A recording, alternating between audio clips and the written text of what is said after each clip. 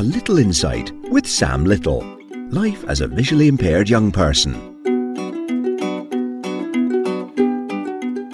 This last week has been my second week of working and staying in London, and I found myself being really reflective. It's been over 3 years since I worked and lived in London, and it's really odd being back here, but almost being a completely different person.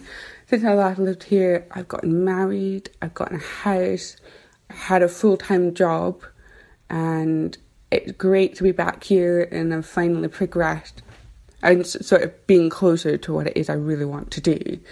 It's been really odd. Like, I remember the other day we walked past a restaurant, which is where my dad took me when he first brought me down when I first moved here in Shepherd's Bush. Just been a real reminder of how lucky I've been and how hard I've worked as well. So it's been really, really good in that respect. I've still been struggling with the whole exercise thing. A bit gutted that one of the biggest cities in the country, I haven't been able to find a guide runner, but I think that's a lot to do with the London Marathon. Everyone's either was tapering last week and probably didn't even want to think about running this week. So I found a gym right next to my work and I thought I'll just give that a go. Did the induction and paid to do the session, and it was completely fine. But I just hate running on treadmills. I just hate it. You know, I have to hold on when I'm running, and I kept hitting the emergency stop.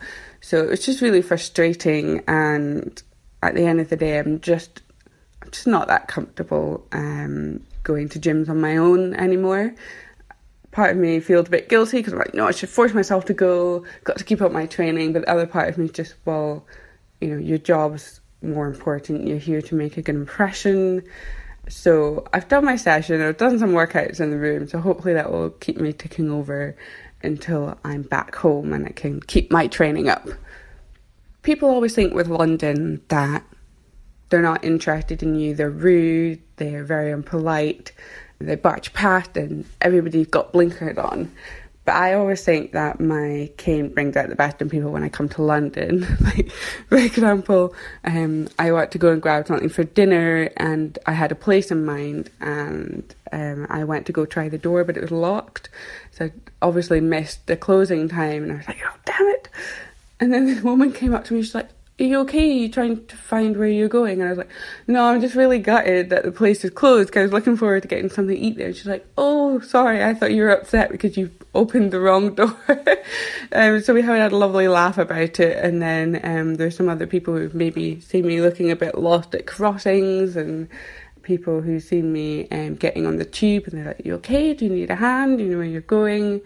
Which is really, really nice because especially when I'm in London, I get very tired very easily. So sometimes it is nice to say, yes, actually, can you help me cross the road? It's always a nice relief. But on the other hand, there are people who are just as rude. Like, I swear I'm invisible sometimes. And it's quite interesting. And one of the girls I started working with, we've been walking to work together.